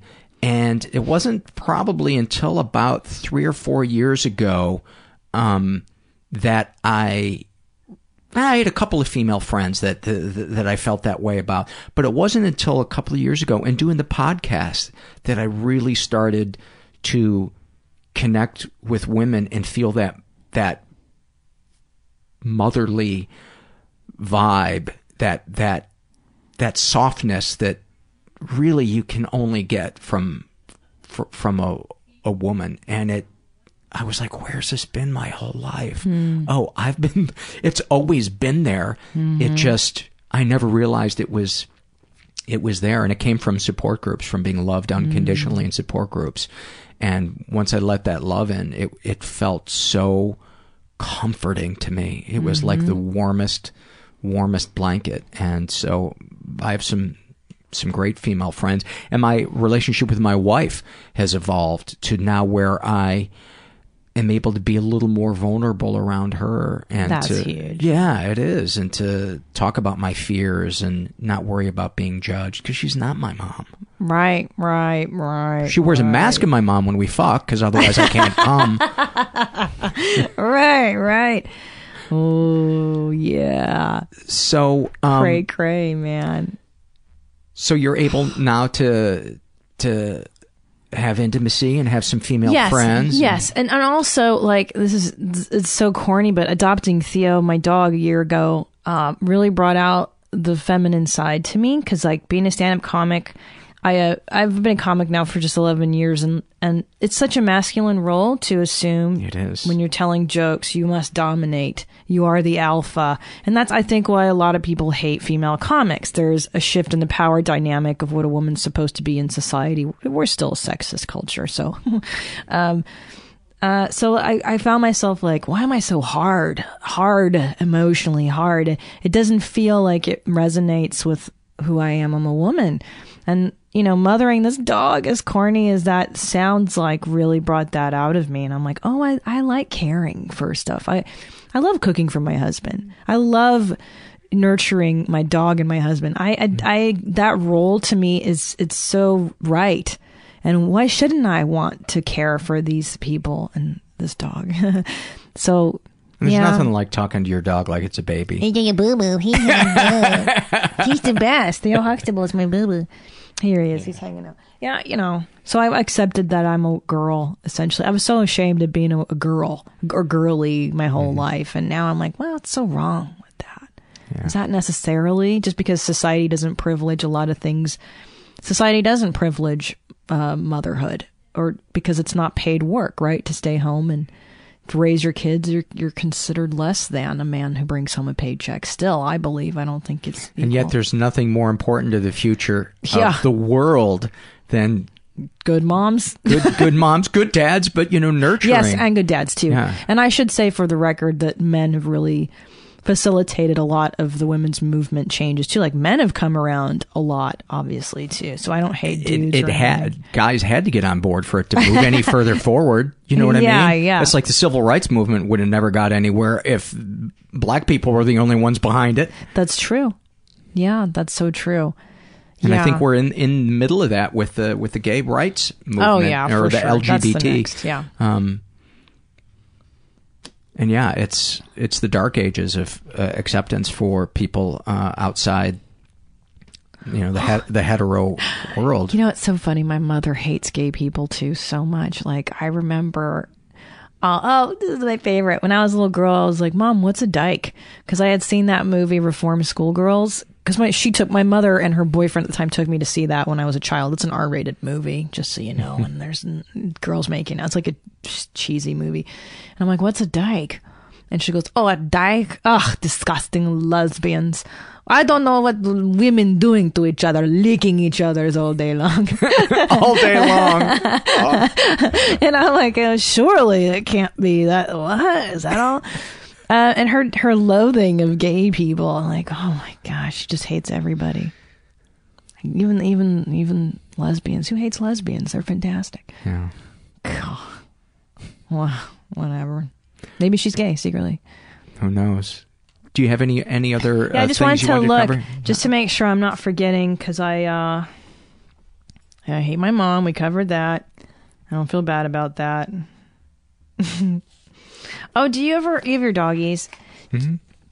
Do you have an irrational fear that when you're holding your dog, you'll just drop him for no reason and kill him? Sometimes when I bring the water bottles in from the porch, we have the 5-gallon water bottles. Like the sparklets things? Yeah. And whenever I carry them in, whenever you come in from the outside, they're near you and they're all excited. And I'm always afraid I'm going to drop that big one on Herbert because that would kill him. He only weighs like 13 pounds. Oh, do you have an irrational fear of like you're in a meeting, like a formal setting, and screaming an inappropriate word, like just N-bomb, like dropping it for no reason? Not so much, but it has crossed my mind before. But that's not a big one with me. That one's mine for some reason. That I'm always going to say the absolute wrong thing. It pops into my head all the time. What would be the worst thing I could do right here? Oh, I do that too. Yeah. Oh, yeah. What? And just horrible, mean shit that I would say that would be like scientifically the most hurtful thing I could say to somebody. I will think that. No, I think that's all I had. Thanks for having me, and I think this is the beginning of like me turning a corner on this, because I'm not able to really make fun of her yet, and I would love to make fun of her. I'm almost there. So maybe if I talk about her more, I'll get to make fun of her. So. It sounds like you're really moving forward with a lot of this. I'm trying, stuff. Dude. And you're just a fun person to talk thanks, to. Paul. Yeah, I'm really I like really you glad. too. Let's hang out. Let's have our support group. Let's do that. let's start our coffee support group. Will you come on your mom's house one day? Oh, I'd love to. Okay. Yeah. We don't talk about this. We talk about pooping and stuff. Do you talk about poops? Oh, I got some great poop stories. Please come over to come to ours. The listeners have heard all of them. They're probably tired of them, but well, our listeners, it's new to us. So. Yeah, I'd love to. So let's we'll set something up for sure. Thank you for having me. Thanks, Christina. Yeah. That was fun. Thank you. Many, many thanks to Christina. Boy, I really enjoyed talking to her. When I was editing the episode together, I had to keep snipping out parts of myself. Like, I don't know if I had too much caffeine that day, but when I emailed her back, I was like, I'm so sorry for how much I talked during that. I was pontificating, and there was like no breathing room in that. So I don't know if that came across to the edited version of it, but thank God you didn't hear the unedited version of it. And that's not me just being hard on myself. It was that was really true, but not going to beat myself up. I love how many awfulsome moments and happy moments we have to read in this episode today. Before I get to the surveys, I want to remind you that there are a couple of different ways you can support the show. You can support it financially by going to the website mentalpod.com and making a one-time PayPal donation, or my favorite, a recurring monthly donation. That's kind of the financial foundation that keeps this show operating, are the donations. And you can sign up to be a monthly donor for as little as $5 a month, and it means the world to me. So please consider that. And you can also support us by shopping at Amazon through our search portal. It's on the homepage right-hand side, about halfway down. Amazon gives us a couple of nickels when you buy something, and it doesn't cost you anything. And you can also buy t-shirts on our site. You can buy coffee mugs. I think that's about it. There's probably something I'm forgetting, but it doesn't matter. Support us non-financially by going to iTunes, writing something nice, giving us a good rating. And I've noticed that we've been dipping in we used to occupy almost all the time the top spot in self-help on iTunes, and we've definitely slipped. And I wonder if that's because other shows are getting more popular, or you motherfuckers aren't going and giving it good ratings. I don't know. You know what? You don't have to go do that. You don't have to go fill it out. I'll be okay staying awake at night staring at the ceiling. I'm going to go back and rewind that now because... Oh, Herbert. Are you getting worked up, buddy? Both my dogs have cones on their heads right now. I don't know if there's allergies in the air, but it's pretty fucking adorable. And I want to try to get one from my head and get a picture of the three of us. Herbert, chill out. I don't know why Ivy never bothers me when I'm doing the podcast, but Herbert, rubbing his cone up against everything. Let's get to it, huh? Let's get to some surveys. This is from the struggle in a sentence filled out by a guy who calls himself Kurt.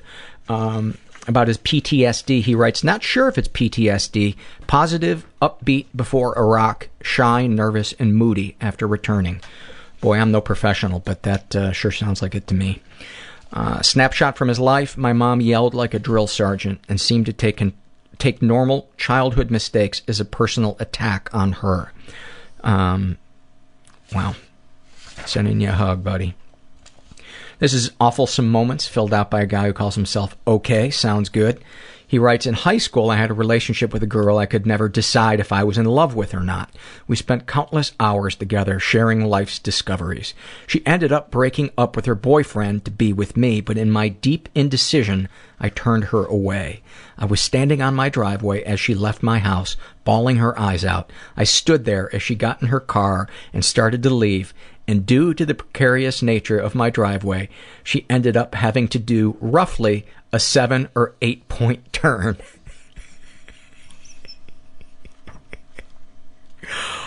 That is gorgeous. That is gorgeous. And he adds, we are friends years later, but those miserable breakup moments should go much smoother. Oh, that was like a little movie that you made and shot for me. Thank you for that. I can't overstate how much I love the happy moments and the awfulsome moments. It is Christmas to me when I find one that strikes my fancy. This is from Struggle in a Sentence, filled out by a girl who calls herself Ziggy. She is a teenager and she's gay. About her anorexia, hunger translates into confidence and self-worth, while fullness translates into shame and self-hatred. About sexual bias, constantly afraid that I will be judged simply for who I love. So much pain when this judgment actually occurs.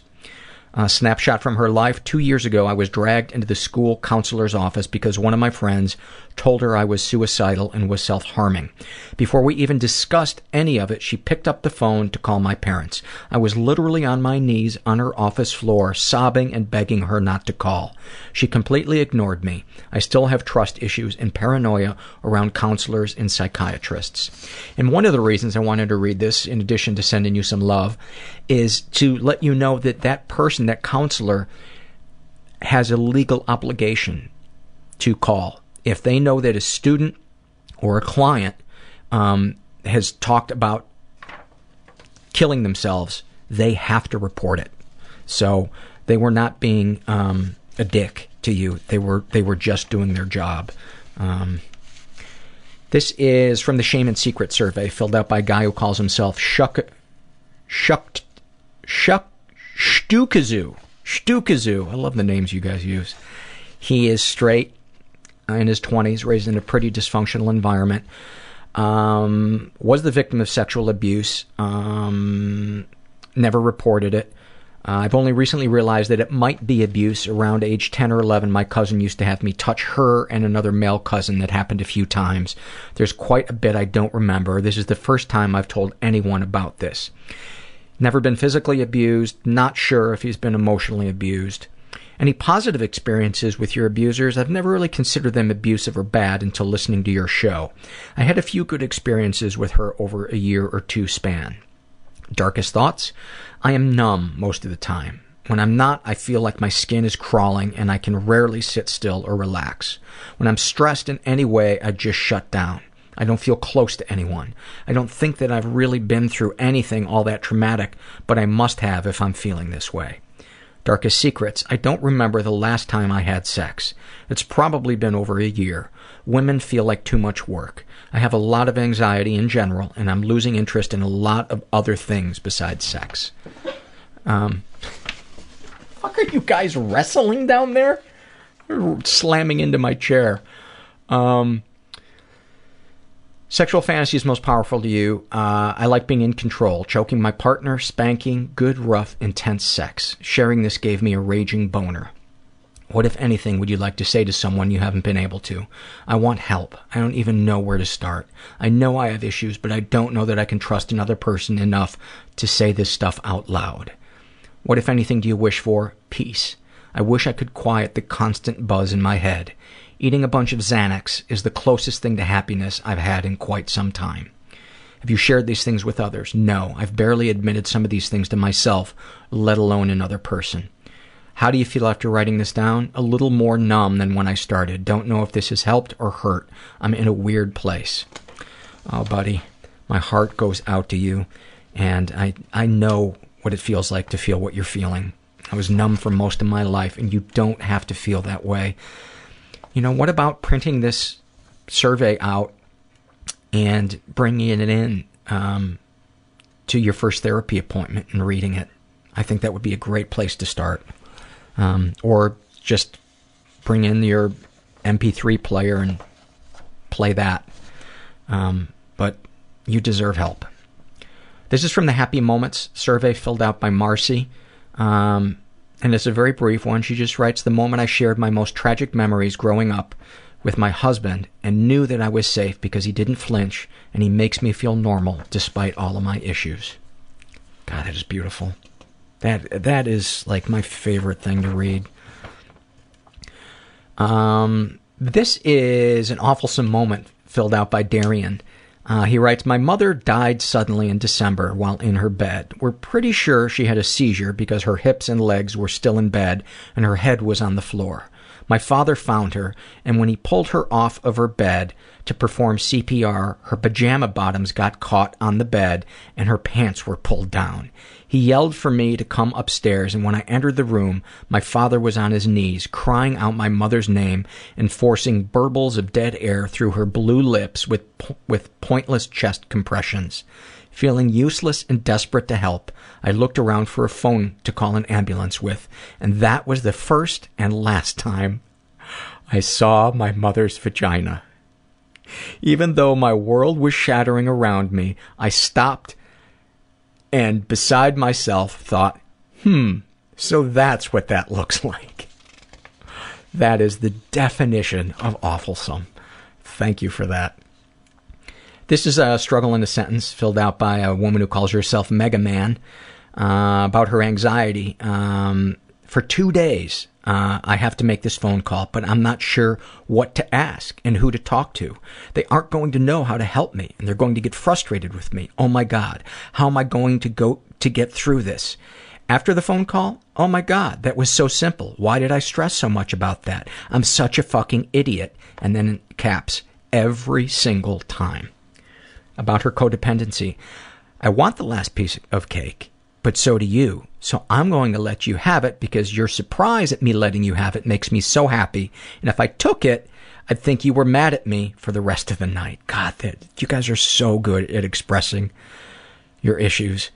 Snapshot from her life. For the past 3 years, I've helped my now husband get through every bout of depression he's had, and now I am regularly experiencing it myself. I don't know if the depression feels worse or if knowing how helpless he feels worse. I encourage you to get help for yourself. You know, think of that old, got to put when the plane decompresses, you got to put the oxygen mask on yourself before you can be of any use to anybody around you.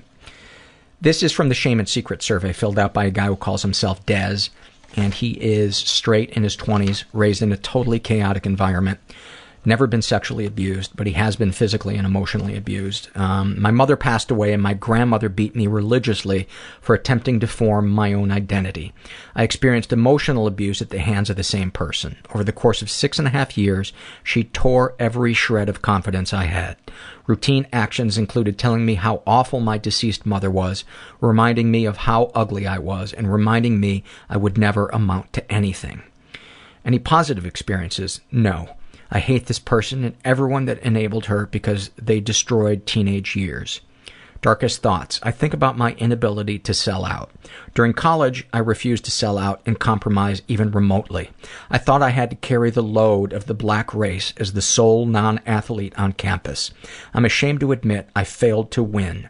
I left college alone, in debt, with more questions than I left unsure of more things than before, with more questions than I left. Unsure of more things than before? I'm not sure if I'm reading that right. Anyway, think of that U2 song, Stuck in a Moment, but imagine the kicker refusing to stop kicking the same field goal at the end. That failure haunts me even now as a 29-year-old entering his second master's program. Darkest secrets. I'm ashamed to admit I failed. That tumultuous time was spent waiting for freedom, praying to get out of that place. My shame comes in the form of failed moments. Imagine Cinderella praying for 6.5 years to meet Prince Charming and embarrassing herself on the dance floor as everyone laughs and her date spits on her. I failed to successfully court the perfect woman and made an ass of myself in front of thousands of people. Sexual fantasies most powerful to you. I want to have an aggressive MILF take me. I need to see through this facade and embrace me. I need someone to see through this facade and embrace me despite all of my flaws. This makes me feel good. What would you like to say to someone you haven't been able to? I'm a great person, so please don't hate me. Everyone I've met has prejudices about black males that revolve around antagonizing, fearing, or hating us. I'm as human as you are and just trying to live. What, if anything, do you wish for? I wish for a great job and some phenomenal, life-altering good pussy. In a perfect world, I get both in order. I am not trying to shame you, but if you want people to be less prejudiced about black males, I would rethink referring to women as good pussy. And trust me, I've said a gazillion horrible things in my lifetime, especially at your age, but just a heads up. I don't imagine many women want to be referred to as good pussy. Could be wrong. Just my thought. Have you shared these things with others? No, I haven't shared this because my friends are either older or busy or young and focused on getting married. There are no millennials stuck in between worlds struggling to survive. I would beg to disagree because I exchange emails and read surveys from a lot of millennials who feel like they are stuck between the real world and college, and they're freaking out and not feeling good about their future. How do you feel after writing these things down? I feel ambivalent. This speaks to the undiagnosed mental health issues I have. Anything you'd like to share with someone who shares your thoughts or experiences? Chances are you've got a set of tools I don't have. You've got family, friends, a significant other, and or people that don't run from you when they see you. You can get help and not feel isolated. In other words, there are people that care about you, so care about yourself. That's pretty profound. That is pretty profound. And thank you so much for sharing that, Des. I appreciate that. This is from Struggle in a Sentence, filled out by Bev, about her depression. Unmotivated to engage, dreading the day upon awakening. Oh my God, do I relate to that. About her anxiety, fear that people won't like me or that I will make a fool of myself. Snapshot from her life, reading a book on suicide prevention to get ideas on the best way to kill myself successfully. Luckily, this pushed me to get back on meds and finally accept that I am better off alive and taking medication than dead. Best decision I ever made. Any ideas to make the podcast better? Sorry, I have no constructive criticism for you. It's a great podcast. I had no idea that men actually have feelings. Very refreshing and surprising. Thank you for that. And go fuck yourself. This is from Awfulsome Moments, filled out by a woman who calls herself Red Hair. Like most events in my life, I came around on this one. It took about 2 years. I was providing in-home therapeutic intervention to a 3-year-old girl with autism. She and I made great strides within a few months, and the extended family was thrilled. They had a family member die, and the mother had come to value and trust me so much that she asked if I could attend the service with them and help care for her daughter because she was concerned troublesome behaviors might occur during the service. Knowing this was a huge step for the mother to trust me enough to do this, I agreed. Mostly things went well and behavior was not terribly out of control, but the little girl I worked with was confused by all the crying and emotions, as any child would be. I then followed the caravan of cars to the gravesite where the little girl's mother began sobbing. She ran to me, started to cry, and put her hands up in a gesture for me to pick her up. My heart almost exploded. I'd only been working with her for 2+ months, and she mostly was annoyed with me when I walked in the door each day. I had come to represent this thing that made her do hard work, like use her words, etc. This was a breakthrough. I lifted her up and held her, my heart melting and full. In an attempt to make a profound gesture, I walked with the little girl in my arms to the casket. We were the last in line, and I gave the little girl a rose to place on the casket. As I leaned over to enable her to place the rose, I lost my footing and fell full force with the 3-year-old in my arms onto the casket. There was a collective gasp from a family of strangers. The preacher came over to help me, and the mother ran over to get her daughter, and began laughing hysterically. Fortunately, Mom and her brother made fun of me immediately, for which I'm eternally grateful. I posted it on Facebook as soon as I got home, because I needed to know that even though I was humiliated, it would make people laugh. It did and still does, but I can say that for almost 2 years, I became hot-faced and red at just the thought of it. It is so fantastic. And that reminds me of a moment my friend Jim had when his grandfather passed away. He had his little kid with him, and they were at the back of the service, and it was quiet, and his little kid said out loud, "Daddy, what's in the box?" You could hear people kind of muffled, and he leaned over and whispered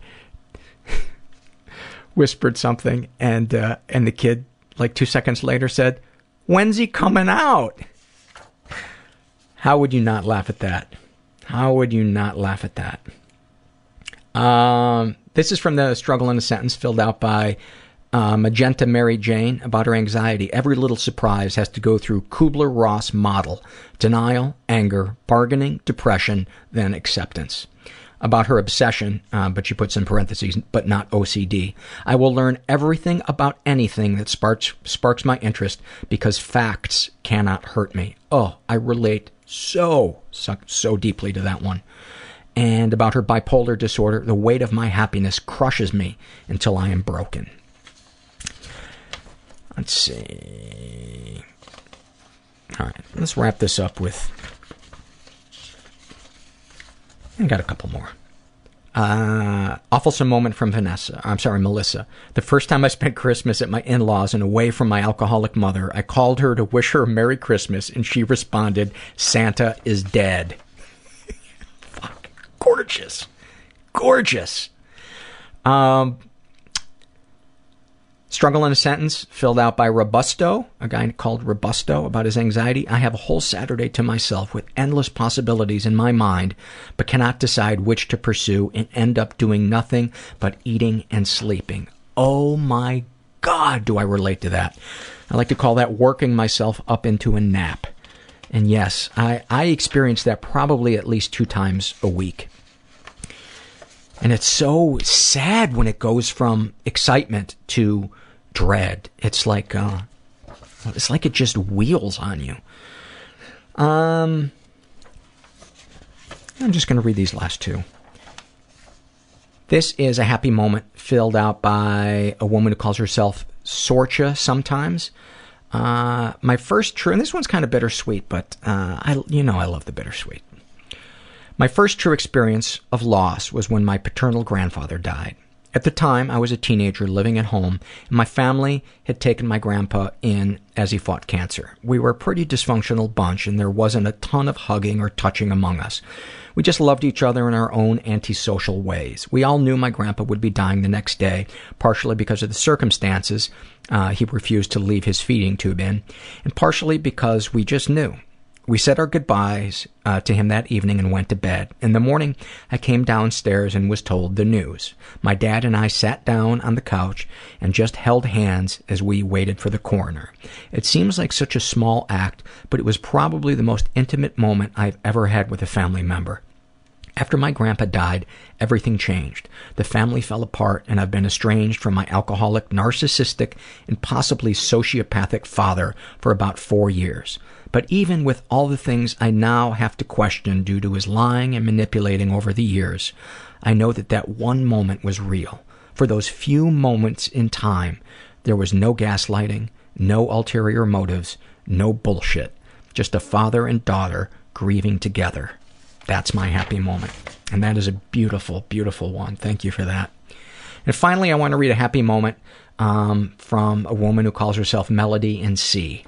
And she writes, "It's 7:22. I'm lying on my bed reading, and I can hear my 2 older daughters playing together downstairs. Their voices carry crystal clear through the vent, and I can hear the giggles and laughter.